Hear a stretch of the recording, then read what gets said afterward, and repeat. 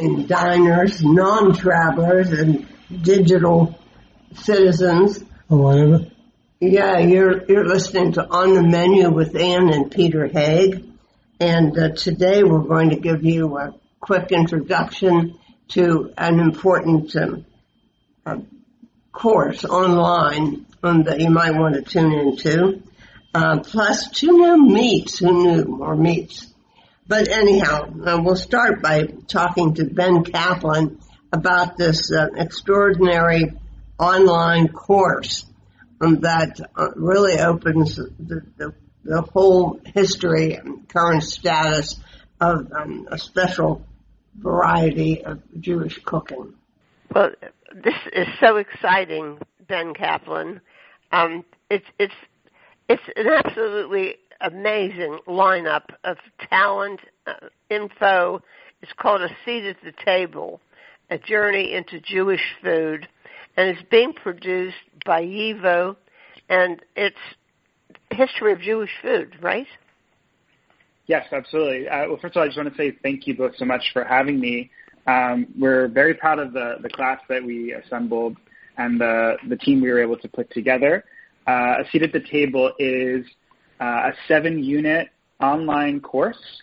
It's pretty unique. It's the only online course that has a comprehensive history of Ashkenazi Jewish food that not only brings together lectures from food scholars and Jewish studies scholars, but also cooking demonstrations, unique archival objects from YIVO's archives, recipes, many different visual elements to create a completely immersive, interactive online experience for anyone who wants to take the class.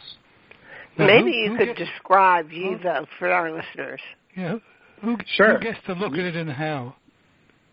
Sure. Well, anyone, if you go to yivo.org/food, you can sign up for the class. The class is free, so anyone can sign up at any time, and you are never locked out of the class. So you always, once you've signed up, you have access to it at any point. So it's really a resource for anyone who wants to engage with the material. And it's going to stay there. It's going to stay there essentially forever. Yes, we have it up. It's going to be, our plan is to have it up for forever. And it's definitely free through the end of the year. We made it free at the beginning of the pandemic because we wanted anyone who was at home to have access to it and, for money to not be an issue. So ever since we made it free, we've had over 10,000 registrants to the course so far. But people are still signing up, and we keep on getting more people signing up. So we're very pleased that people from around the world have signed up for the class. So you're going to tell us about your organization. Yes. So YIVO is a library and archive. It was founded in 1925 in Vilna, which was at the time in Poland, is now the capital of Lithuania, Vilnius. And it was founded as an academic center, a place for study by Jewish scholars who felt very strongly that, there were millions of Yiddish-speaking Jews living across Eastern Europe, and there wasn't really an academic center, an academy where Yiddish language, culture, Jewish history could be studied at a very high level, and that the study of this culture and civilization can really be brought, forward for current scholarship and future generations. So that's how YIVO was founded, and from its founding up until the break of World War II, it amassed hundreds of thousands of documents that really told the story of Jewish life, primarily in Eastern Europe, but not just in Eastern Europe, elsewhere around the world as well. So there's this very, dramatic and fascinating story of engaging in this new kind of scholarship and working to document Jewish life as it was being lived. And then, of course, with the war, there's a part of the story in which many of YIVO's documents were, stolen by the Nazis, and brave individuals risked their lives to smuggle them past the Nazis and to save them.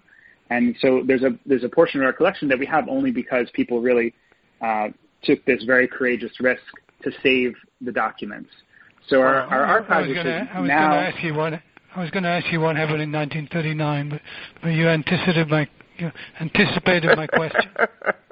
Sure. Yes, there's a book about it. It's called The Book Smugglers by David Fishman. It's a wonderful, wonderful book that tells this story in detail. But essentially, the Nazis engaged in a great deal of cultural plunder. So they, they were going around Europe stealing unique manuscripts and artifacts and all kinds of aspects from Jewish culture.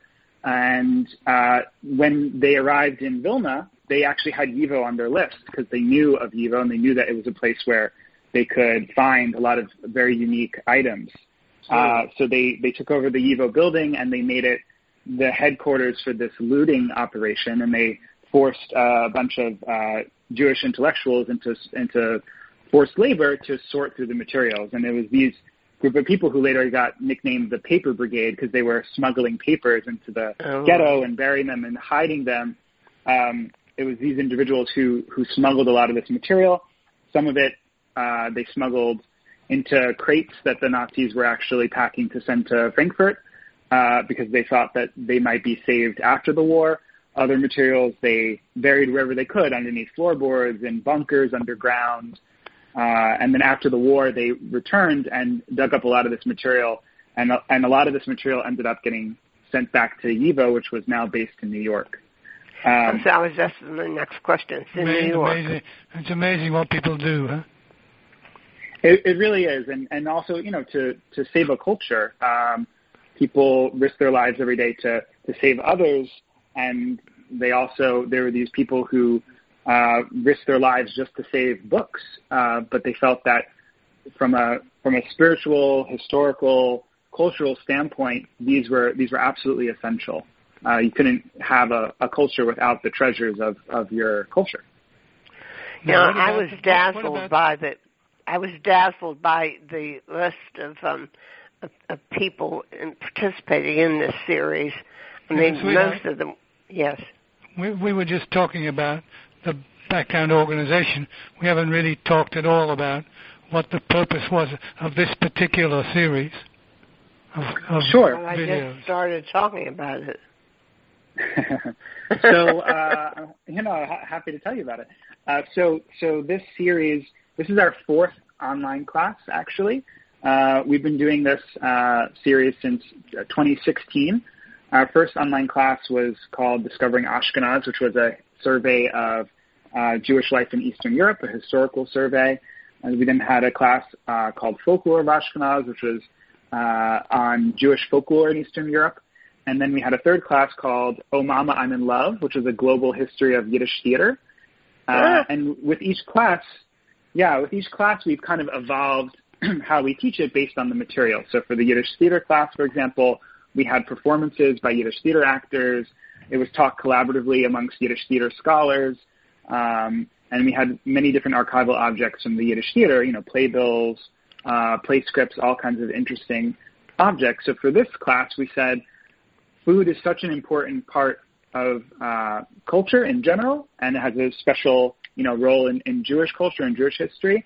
And it's also a very powerful way to teach history, because when you start to study a food recipe and you study where did this recipe come from, how did it develop, how did it evolve, how did it change as it moved from geographic location to geographic location, you learn a tremendous amount about the nuances of this historical story. So we took food as our centerpiece as a way of teaching history, and also as a way to engage people and, have a learning experience that would be active and not just, passively absorbing information, but really internalizing the material, bringing it into your life in a very direct, visceral way by cooking the food and being able to connect the story with your potentially own family history or your cultural background, or just out of, curiosity for a different, a diversity of cultural backgrounds. So that was the premise of this class. And we also realized that there wasn't a class that would bring these different voices into conversation. So, that you can catch a lot of cooking shows on Netflix. You can find a lot of online classes on the internet, but there wasn't really a class like this that combined a bit of that cooking show element with really academically comprehensive historical discussion and made it fun and engaging, so that we were really excited to build all of these elements into the course. Now, what's your role? Are you like the moderator of the show? Or?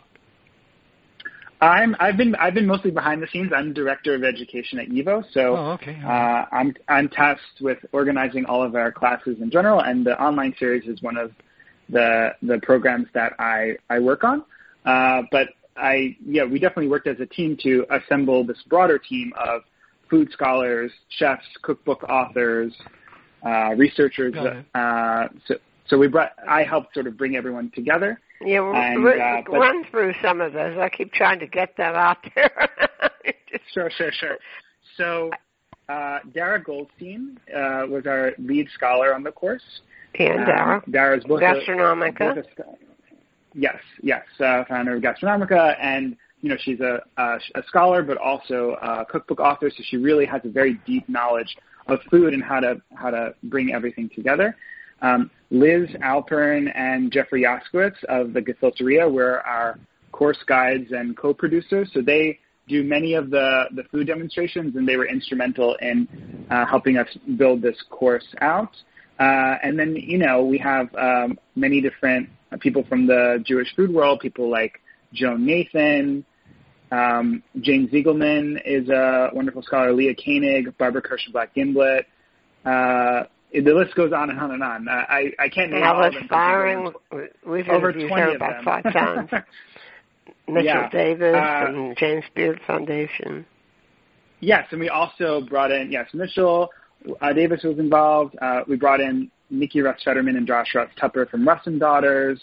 So we have a combination of, again, scholars, chefs, but also people who are actively, restaurateurs, people who are actively engaged in the food world and have an active role in shaping the broader culinary landscape that is, the contemporary food scene. So it was very exciting to bring everyone into the same room. Yeah. Oh yeah. So you have it developed into episodes, right? Yes, it's 7 units. It starts with the origins of Jewish food and then works through the development of Ashkenazi Jewish food in Eastern Europe. There's a unit on cookbooks. There's a unit called Not Your Mother's Table, which is what happens in the modern period when, Jewish food moves outside of the home into cafes, delis, Catskills kitchens, anywhere that's sort of food in a public space.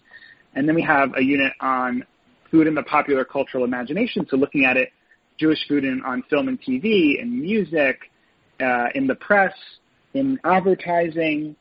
And our last unit is called Intersections, and that's where we get more into Jewish food around the world, how Ashkenazi Jewish food travels to different locations, and contemporary efforts to reimagine and, bring new kinds of fusion cuisine elements and, the sort of the future of Ashkenazi Jewish food, not just the past, but also where it might be going. Well, Ben, this is very exciting. Could you just repeat how people sign up for this course? Absolutely. You can go to yivo.org/food, and you can sign up there. We also have an initiative of recipes that we're collecting from people around the world. So there's a form there that you can fill out if, let's say, you know of a Jewish family recipe. You can fill out that form and tell us where the recipe came from, how it's made, if there's a story associated with it. And we've gotten these phenomenal responses from people all over who tell us their stories about the food itself. And those answers are being collected and preserved in the YIVO archive. So they'll be saved and protected for future generations. Say 100 years from now, if someone wants to know what someone's take on a recipe was in 2020, they can go to the YIVO archive and see and incorporate it into their understanding. So we're very excited about that initiative too. That's wonderful. Well, Ben Kaplan, you're doing a great job there, and I'm so happy to have heard about this. Yeah, we're pleased. Thank you. We're pleased that we're able to get you more publicity than you already gotten. Thank you both so much. We're very happy to have the chance to share it with everyone and to chat with. I'm happy to chat with you both about it. Yeah. Well, thank you very much, Ben. Podcasting services for On the Menu Radio are provided by ASP Station, www.aspstation.net.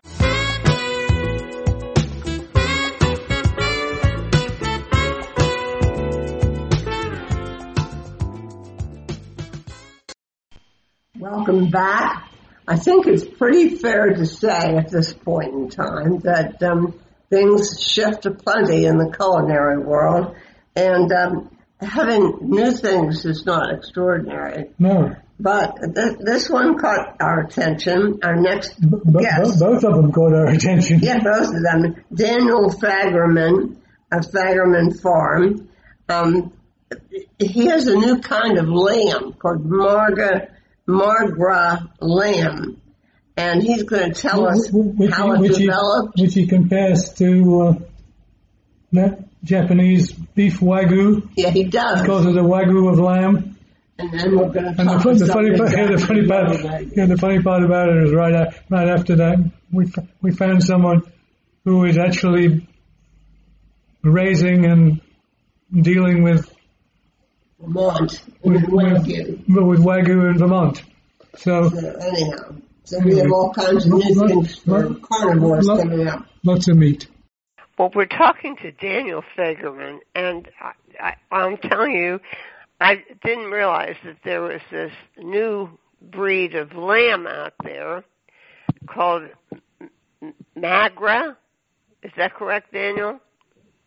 Margra is the brand, and the breed of the sheep is Australian White. Yes, which is, well, I think I'm going to let you tell this story. It's something I'd never seen before. I was caught by the fact that it was presented as the what do you call it? Wagyu of lamb. Wagyu of lamb, and got my attention right away. But tell us about this. We've talked to people breeding Wagyu, and they did a lot of this transplanting of fetuses and things, because there was, I can't remember the exact animals involved, but there was one, the actual Wagyu was not a very good mother, and so that they would transfer the fetus into another one. I can't remember what it was. Black Angus. Black Angus, who was a good mother. Now, you've got a story about this Australian white. Why don't you just tell us what it is? So the breed was developed in Australia. It probably started in the early 2000s, and then it was actually established more in 2011 by two brothers in the Blue Mountains. So about 3.5 hours west of Sydney. They've been making Poll Dorsets for a really long time, and the name of the farm is Paddykill. And they decided that they wanted to get out of the wool breeds so much and move into a hair sheep. So these sheep don't actually have what most people think of sheep. It's the wool where you get the fleece. Exactly. Yeah. As Peter said, we were in Geelong, and all the sheep were the merino because it was wool central. Yeah. So these go are ahead. Sheep, and they shed. They might get a little bit what you call woolly looking in the winter when it's cold, but in the spring they shed it all off. And it's more is that like what hair happens to it? Okay. Because they're not sheared, which makes them happier, he said. Right. It's a lot easier to handle. If you can't sell your wool to make a profit, then it's easier to have a sheep that just sheds it off in the spring naturally. Huh. So, Right now, the original breed, Poll Dorset, presumably comes from the county of Dorset, which is in southwest England. But how far does that trace back? That probably traces back thousands of years. Oh yeah, the Poll Dorset is an old breed. So the Australian White actually is made up of two wool breeds and 2 hair breeds. Okay. The Poll Dorset, the Texel, and then the Van Rooy and the White Dorper. Okay. The hair sheep really is starting to catch on in the meat production side because of easier care. So these sheep are strictly for meat. It's a funny concept. Yeah. So for farmers, it's production and everything. It makes it a lot simpler. When they took the Van Rooy originates from South Africa, and it's a fat tail sheep. So it's a hair sheep, and it has those this fat really tail large, sheep. I know them. Fat, They have fat tails. Well, fat tail. It's like the merino, right? Is merino another word for it? No, they're fat tail. Yep, they're a white sheep that has a really large fat tail where they can store their kind of like a camel, I guess. So they're originally from South Africa. They're not a very popular. There's none in the U.S. And then there's few in Australia. Oh, okay, all right. So when we mix these 4 breeds together to make this composite breed called the Australian White, the 2 brothers stumbled across these unique meat qualities, such as the low-fat melting points, and the flavor is different than your normal lamb. So yeah, just I know. to back It's very up, mild. yes, very mild flavor. So hair sheep like the Dorper is actually very popular in the U.S. A lot of people don't really realize what they're eating. If it's domestic, there's a lot of White Dorper out there, and it's very mild, so it's easier, what I like to say, to convert like beef eaters and pork eaters to eating lamb because the flavor is much more mild than what they're used to eating wool breed. Right. Now, were you growing lambs already? Yes. You're in Alabama. Let's get that straightened out. I mean, you're here in the United States, and you're in Alabama, which That's right. I never think of for sheep breeding, by the way. Yeah. So the breed I was raising here in the U.S. is called the Katahdin, and it was actually developed here in the near Mount Katahdin in Maine by Mr. Pyle in the 70s, and it's a hair sheep as well. But it's made up of a few other breeds across the world. So I actually ran into guys in Mexico. I travel for a living. I'm actually an engineer by trade and a farmer by passion, and now it's turned into a lot more than that. And so I was in Mexico doing other, and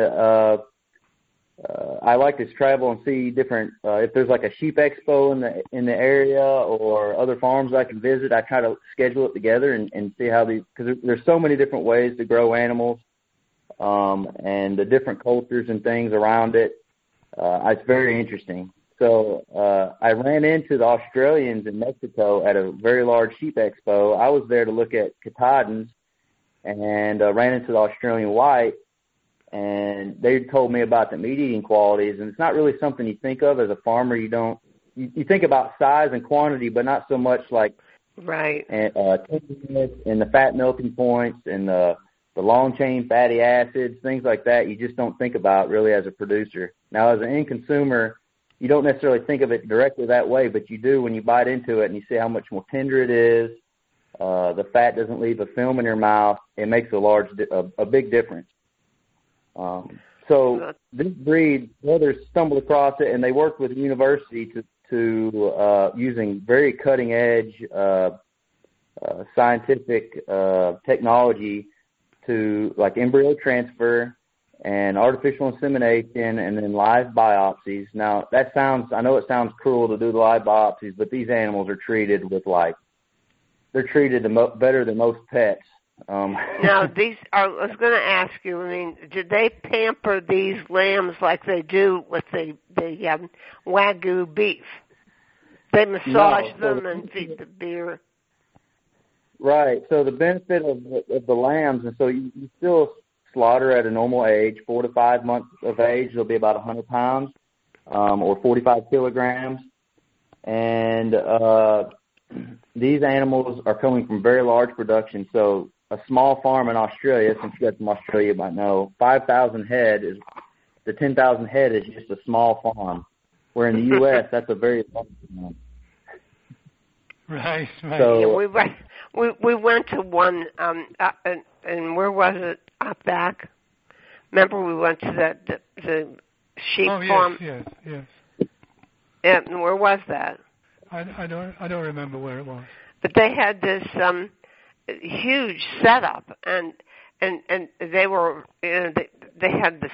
They marched them up and get them artificially inseminated, and and do that whole thing. And I mean, it was huge. Just I can't remember how many heads there were, but there were lots. They were way south. They were somewhere next to the Murray River, which used to be Big River. It's not so much anymore. But we got a lecture on how you inseminated sheep. Yeah, I know so much about inseminating sheep. was more than we really needed to know. I didn't really need to know all of that. So the original home of the Margar is in the Blue Mountains, you said? Blue Mountains. Which is very similar. Where that is. It's about 50 miles west of Sydney. It's about 3.5 hour drive. It's a good long drive. Yep. They're not in a desert, although I think it's similar to like Kentucky, Indiana, but a little drier as far as weather goes. Well, now, how long have you been doing this? So I've been involved with Australian White for about 2.5 years now. Okay. And so I've imported more ovine genetics than just about any farm, probably any farm or university in U.S. history. And it's been a long-going, difficult one. And quite expensive. I asked you earlier on if were you running sheep before, or was this? Yeah, I was running the I'm losing you. Can you talk directly into your handset or so? Can you hear me okay? Yeah, better. Stay focused and talk up. Yep. So, lost my train of thought. I was raising the Katahdin before, and I was looking for something that was more consistent product. So I also, since I told you my background is engineering, everything's about consistency. When you manufacture something, consumers expect everything to be the same. Same with restaurants. If they buy an apple, they want the apple to be the same if they buy 1,000 of them. And if you're buying it in Oregon, if you're buying it in New Jersey, they want it the same. So it's no different with livestock. They want it all to be the same. And that was what I was down in Mexico really looking at, was the artificial insemination and embryo transfer, which is really what pushed a lot of the beef industry here in the U.S. to make a more consistent animal. Yeah. And I think to do the same with lamb. So lamb, of all the meat consumed in the U.S., lamb is only 0.15% of consumption. We have in southwestern Pennsylvania, we have two really exceptional organic lamb producers. One of them is Jamison Farms, who you probably heard of, and the other one is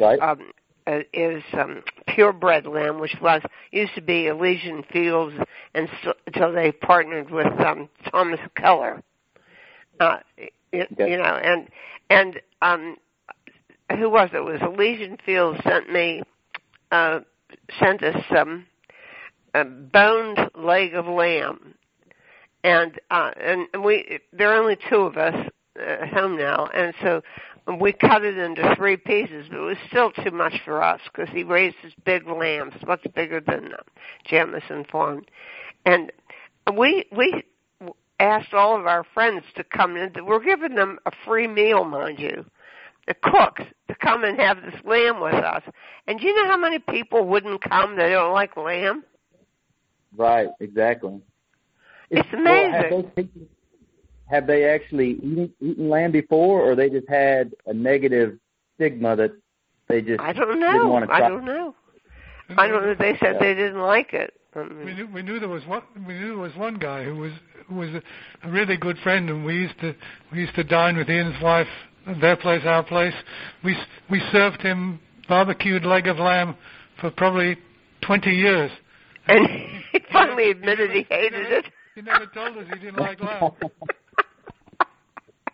Well, my mission with Margra is, and this breed, Australian white breed, is I'm building a network of farms here in the U.S. to help supply it, because there's 2 problems with lamb and just going mainstream with it, especially if you want it to go into much larger restaurants, is there's not enough of it. And then the second problem is the fat melting point is so high. And so I've got the fat melting point. So Australian white breed, it was just a white paper was just released like 2 or 3 months ago, just before COVID hit, that shows your normal lamb is about 110, 115 degrees Fahrenheit, the fat melting point, and with Australian white it's about 85 degrees. And so just a reference that Wagyu, the best of Wagyu, I think is around 72, 73 degrees fat melting point. And the fat melting point is really what drives the meat eating quality. Yes, when you lower the fat, it's the flavor, right? That's where the flavor comes from. It changes the flavor profile because it's more unsaturated fats versus saturated fats. And the unsaturated fats are the healthier ones, like the omega-3s. Right. And well, how many people? I mean, do you get like licensed to raise this, or what's the system for getting access to raising this kind of lamb? So it's in the U.S. It's very early stages. Australian white is outside the U.S. as well. Actually, China probably may have more Australian whites than anybody. Because of the meat eating qualities, they've been putting them into their what you call a mega farm, 100,000 head or more, and they've been doing it from the beginning. And in Australia right now, it's probably the fastest growing breed, and chefs all over are just raving about it if they've ever heard about it. So, like for instance, a campaign just started like within a week or 2 ago. Mark Best, he's like one of the top chefs in Sure. Yeah, and Victor Churchill is I guess he's the butcher, or that's the butcher that's really sponsoring this Margra lamb. I see. And in the U.S., we're just now getting started with it. So it's very new here. Right. I mean, do you have any high-profile restaurant clients? I guess they've all been closed, huh? I will, but we really launched this. So I've been raising the breed. So there's 2 different things: there's raising the animals and then having the clients. 2 different businesses, really. When I pushed this out, that's when COVID hit. So everything so far has been completely online. So we ship direct to the door. And we're getting lots of contacts from restaurants who say, well, when we open back up in September, October, which might be hopeful looking right now. It's a little bit too hopeful, I think. We have a chef friend who has a restaurant, and he closed when the state closed, and he just reopened. He was open 2 days before one of the employees came down with COVID, and he had to close up again. Yeah. Now, let's be really direct here. I mean, I've never eaten a lamb tenderloin before, except in a chop. And this Australian white Margra, you can cut the tenderloin with a spoon. Yeah, was that amazing? It's so delicately flavored. It's quite amazing. A lot of people. It's really easy to convert new people to eating this lamb. Yeah, I think it's an easy time. Yeah. And there's one issue though. I mean, I imagine you're going to come in at a really pretty high price point for this. Right. It's not inexpensive. I wouldn't think so. I mean, lamb itself is not. I mean, top quality lamb is not. We're not a lot cheap. more expensive. Yeah, we're not a lot more expensive, but it is more expensive, at least at the early stages here. The only negative feedback we get is, some people like. I guess the best analogy is some people like a little bit of salt, and some people like a lot of salt. But not a lot of people like a lot of salt. And with lamb, some people really like that strong flavor.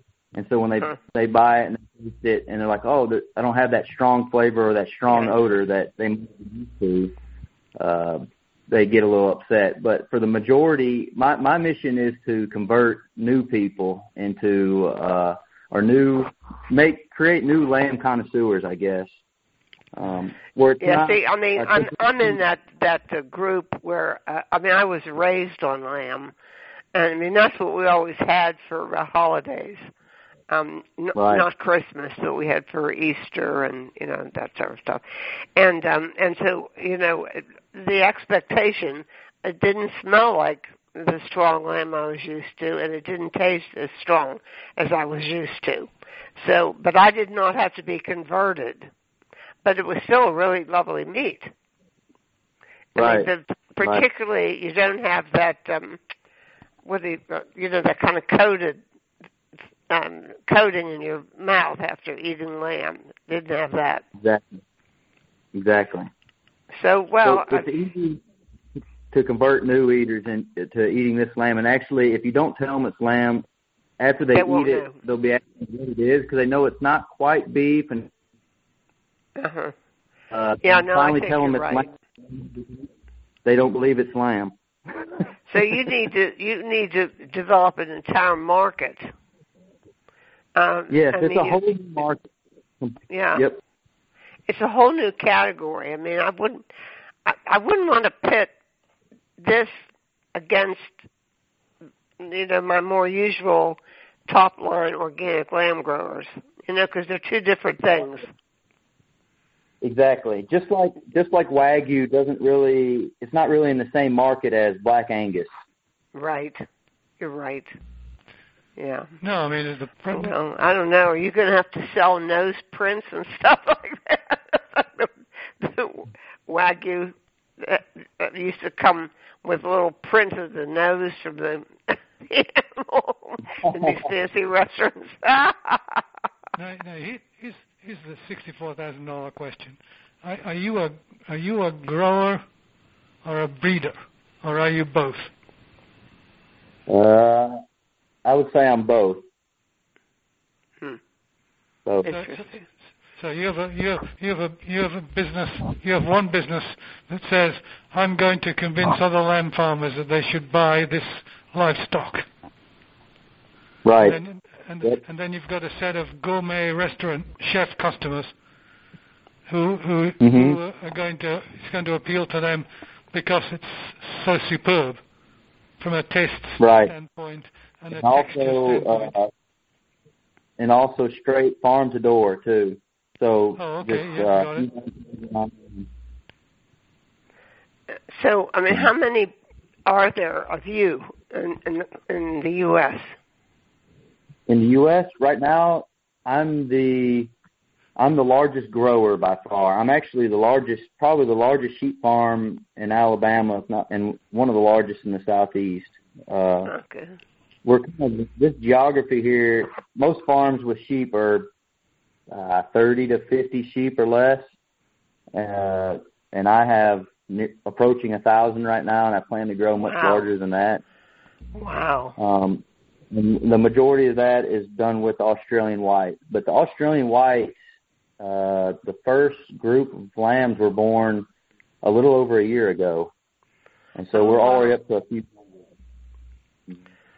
Well, when I went online to find out about this Margra lamb. You were the only one that came up.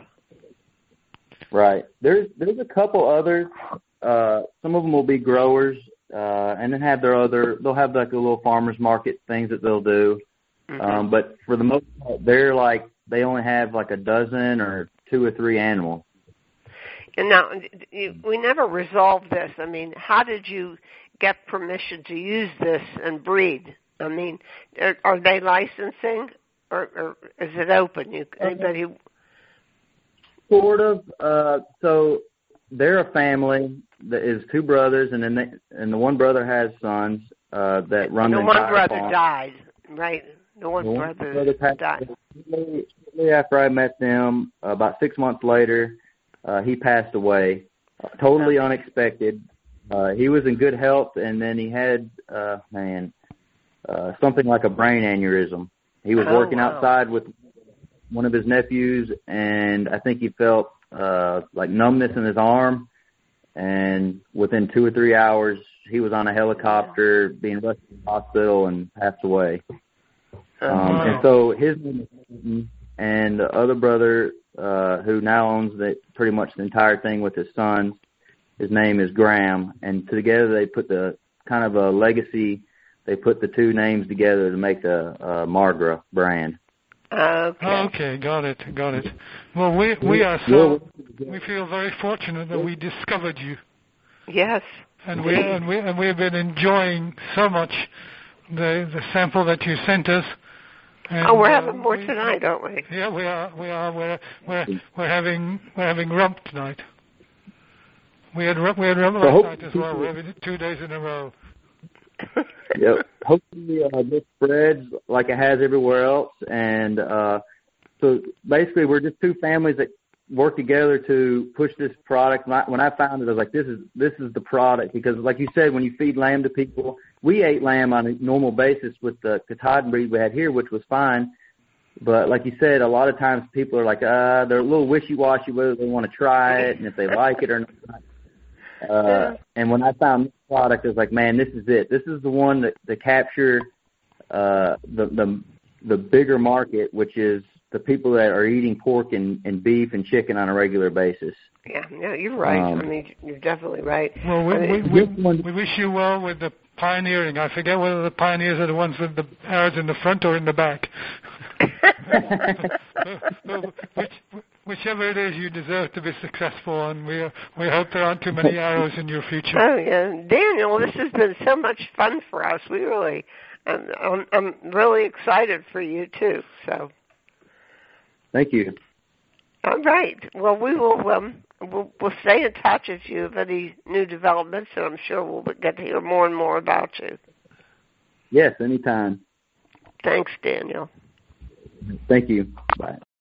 Next up, the fabled, it's not fabled, it's real, Japanese Wagyu beef is a celebrity in the beef category. And, well, our next guest is like Dr. Sheila Patinkin, who was trained in practice as a pediatrician and she does an awful lot of specifics about genetics, and she tackled raising the famous Japanese Wagyu beef in Vermont. And she'll tell us about the terroir, and she'll tell us about the whatever they call it, the genetics, and what's good and wonderful about it. And it sounds like an exciting adventure. Let's hear Dr. Sheila Patinkin about Vermont Wagyu. Dr. Sheila Patinkin, you're going to answer all my questions about what seems to me to be a pretty complicated issue, the issue of Wagyu meat. And, well, I guess cows. You are the doctor in your title is you are a pediatrician.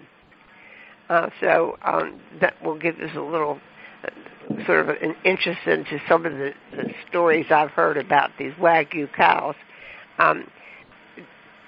To go back to like 2006, I mean, how did you happen to buy this property? And what motivated you to start breeding these cows?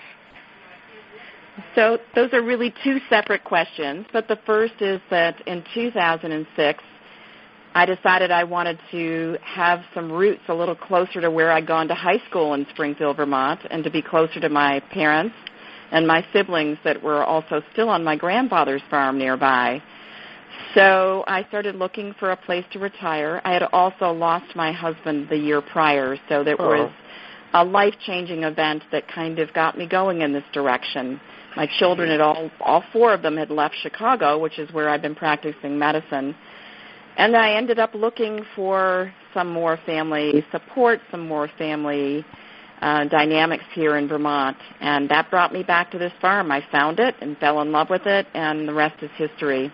As far as the Wagyu is concerned, the second part of that question, that same summer and back in 2006, I happened on a cousin's ranch in Montana, and he was raising Wagyu and Wagyu cross with Angus.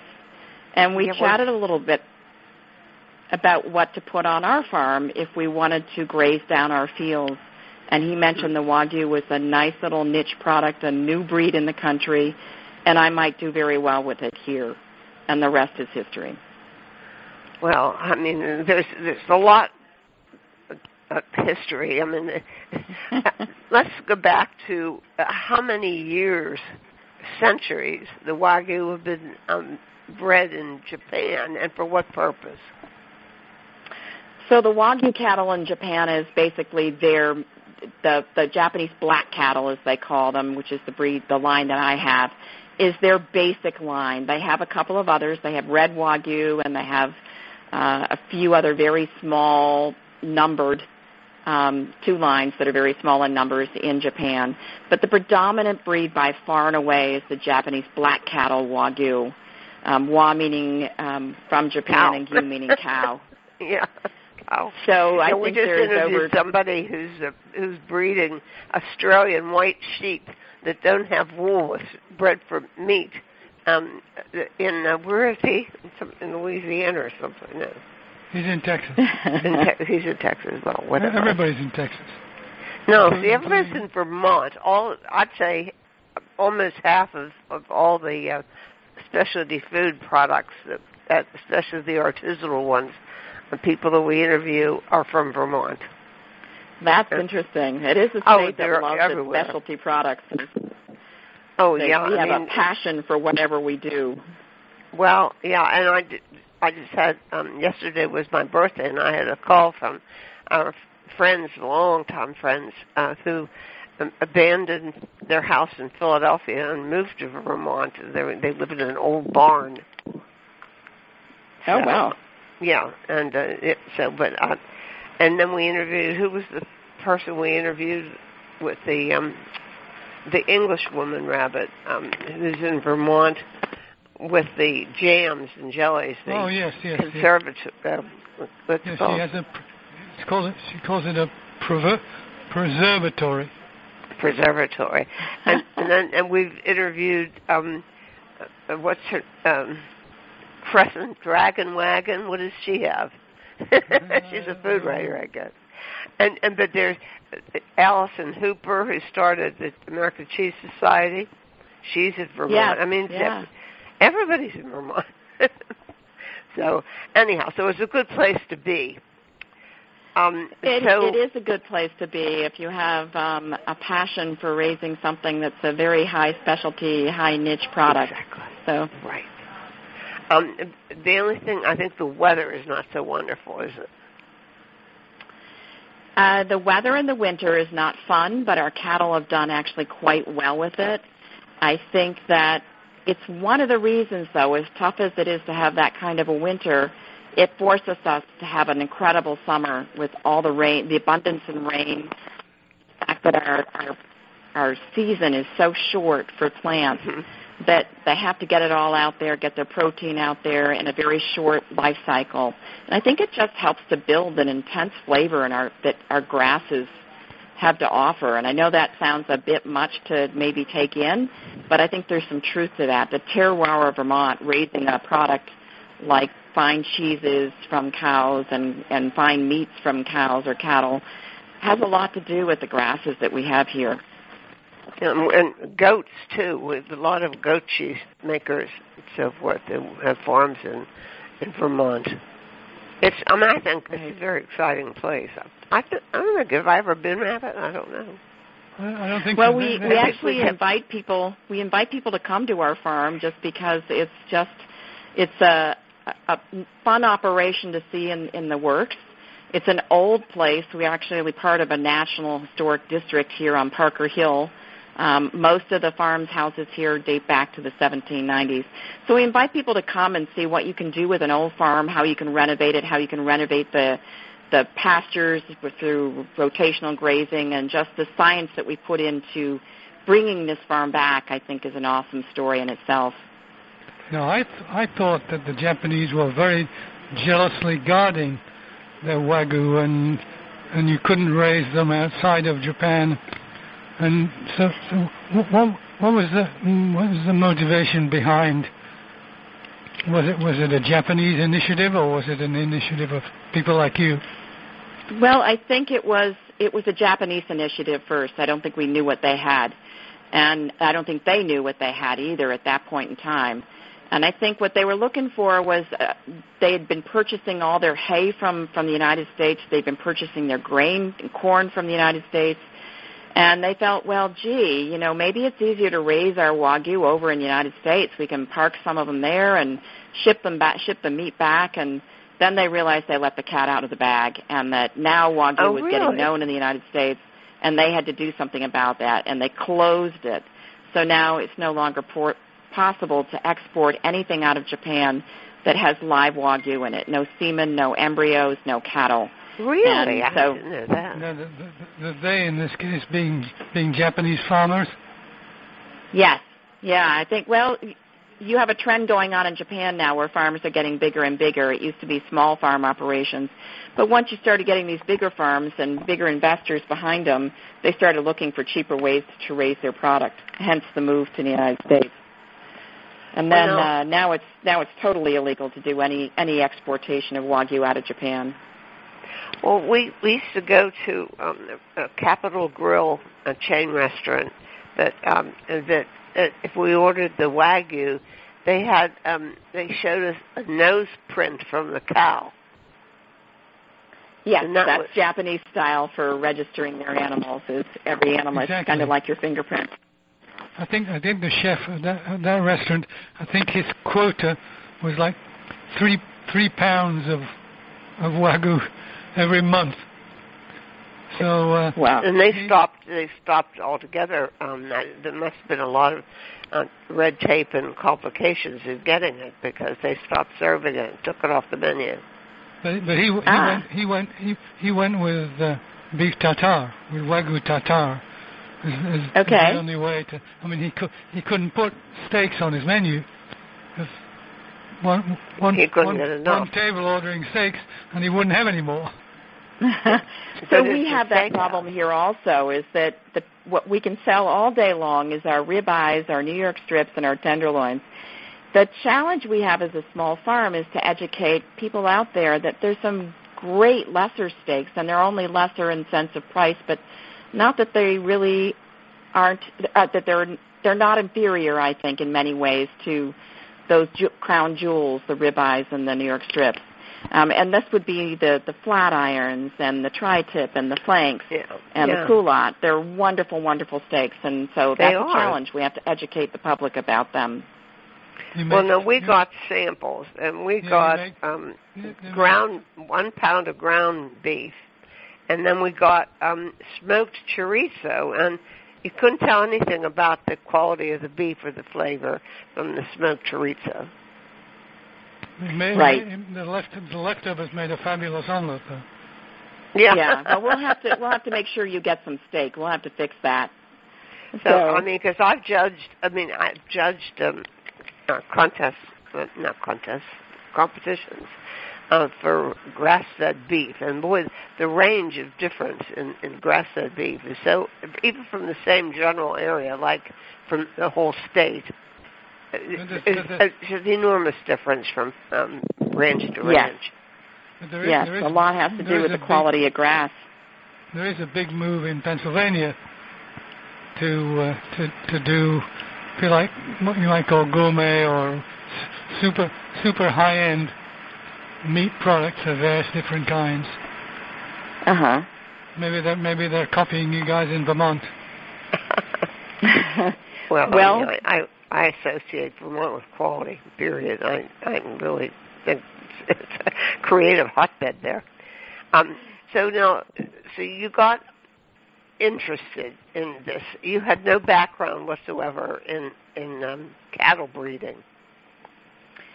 Not necessarily for running a farm and managing a farm. I did not, but my father-in-law raised Red Angus outside of Chicago in Illinois. Okay. And so we've been around cows.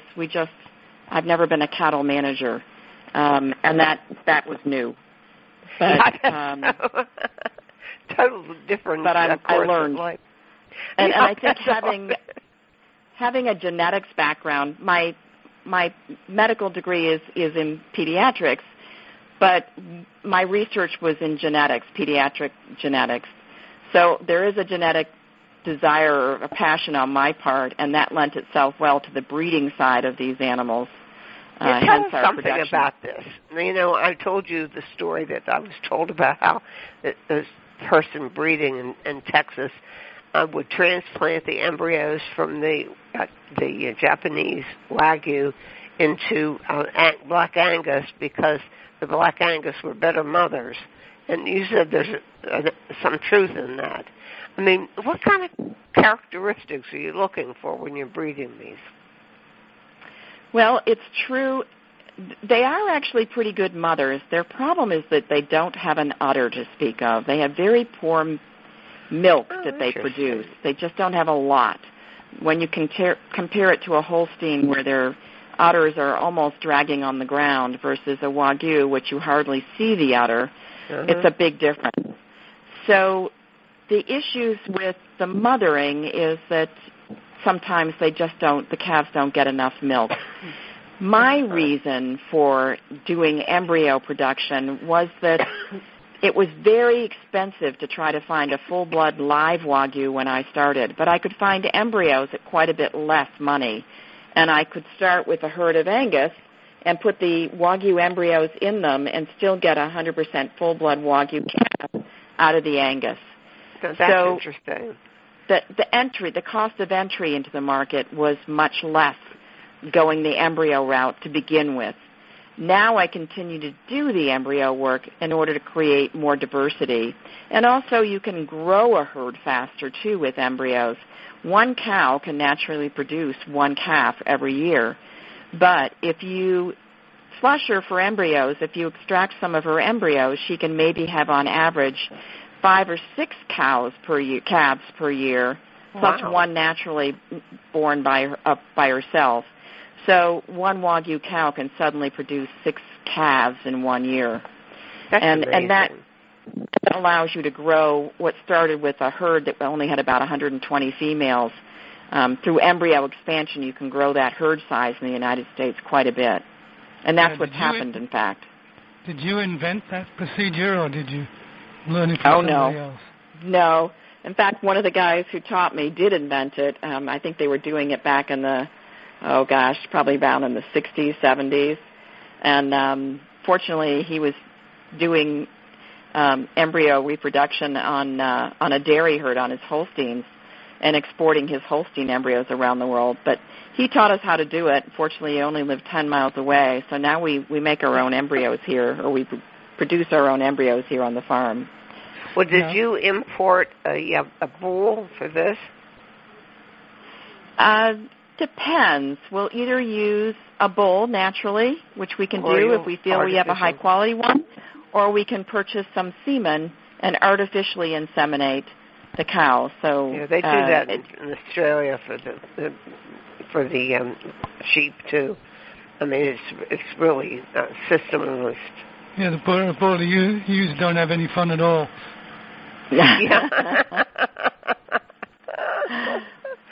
Well, I guess that all depends on how you look at it. You do have to, we call it, when we send them out to be collected, we call it the Love Hotel.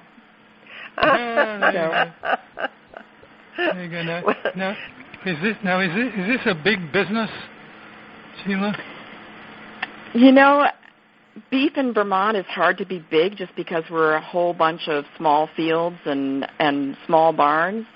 But I would say it's getting bigger and bigger now that we have changed our meat production from supplying restaurants, which we did back as far as recently as February. Once COVID hit, we had to change all our meat production from going to chefs to suddenly going e-commerce. Everybody's had the same issue. I mean, all the suppliers have had.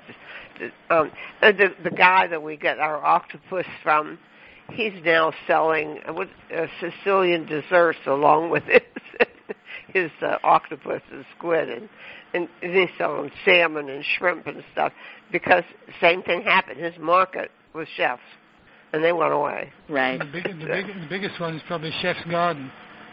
Chef's Garden is another one, yeah. So what we're finding is that people really are looking for an experience where they don't have to go shopping outside of their house. Exactly. They can order online and they can get something incredible right from the farm.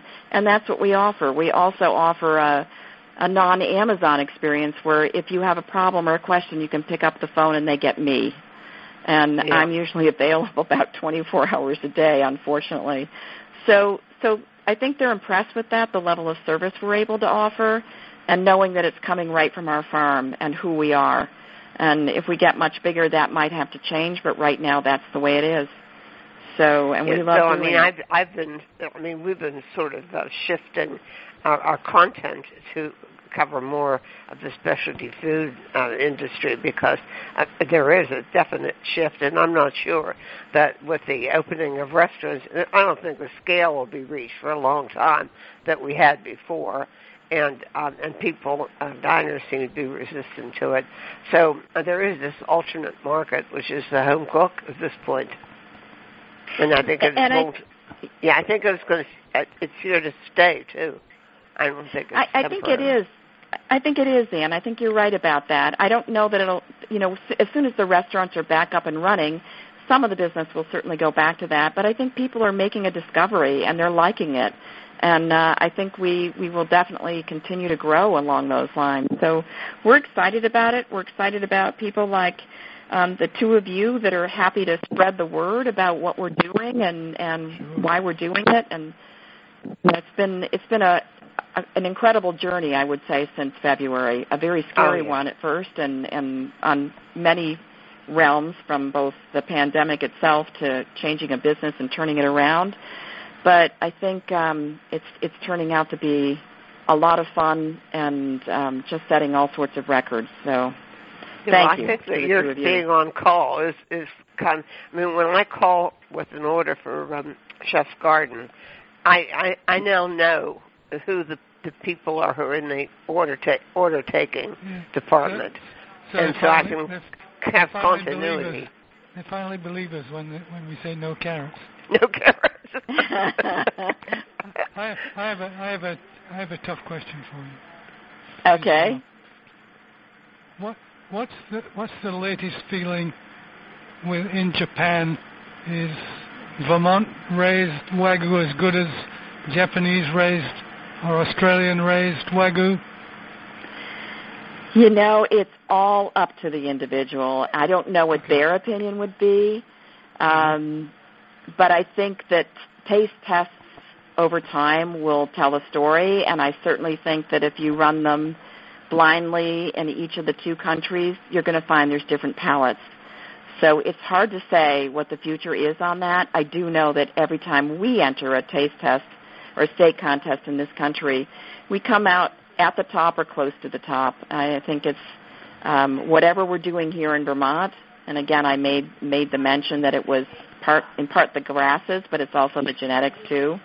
I think that has a role to play in the fact that our steaks tend to do quite well. Yeah, you win everything. I've been following your wins, yeah. Well, I was trying to be a little more humble about it, but yes, we do win everything. Well, we love the chorizo also. We thought the treats are good. So you have to try the kielbasa. It's a little less peppery, but it's good. And we're about to come out, I think, next week with a maple-flavored sausage. Seems only right that Vermont Wagyu should have a maple sausage. Tempt us by sending us some. I will absolutely do that. And I'll send you some steaks, too, so you can try them out and tell me what you think. Sheila, tell me this, though. When you reach a point, this is something I really think about when I talk to small artisanal producers, especially. When you get popular, you reach that point, and you've got to scale up so much. How do you handle it? You know, my feeling is then we have to run this farm and be viable at the scale we are now. I think that's important to me. I don't want to expand any more without knowing that this can really run and run well. And I think that we're definitely at that point. I think we've been successful, and then we can start to think, okay, can we take it to a new level, and what will it look like, and what would I need to get it to that point? And do I want to get it to that point, too? I mean, those are all a lot of questions that I'd be asking. Would I need more land? Would I need to buy it? Would I need to rent it? Would I basically do what a lot of other entrepreneurs do? Some of the yogurt companies come to mind where they suddenly realize that the brand name is everything, and if they just oversee it and have other people run their own enterprises under their name, maybe that's the way to go. I'm not sure I like that. So that's going to take a lot of thinking before I take it to a much bigger step. Right. But we certainly played around with it. We've interviewed startups end up selling out to the bigger companies. And hello, Miss Anne. Can I get in a word? Yes. Sorry. Go ahead. No, the Vermont Telephone Company is trying to tell us it's time to end the interview.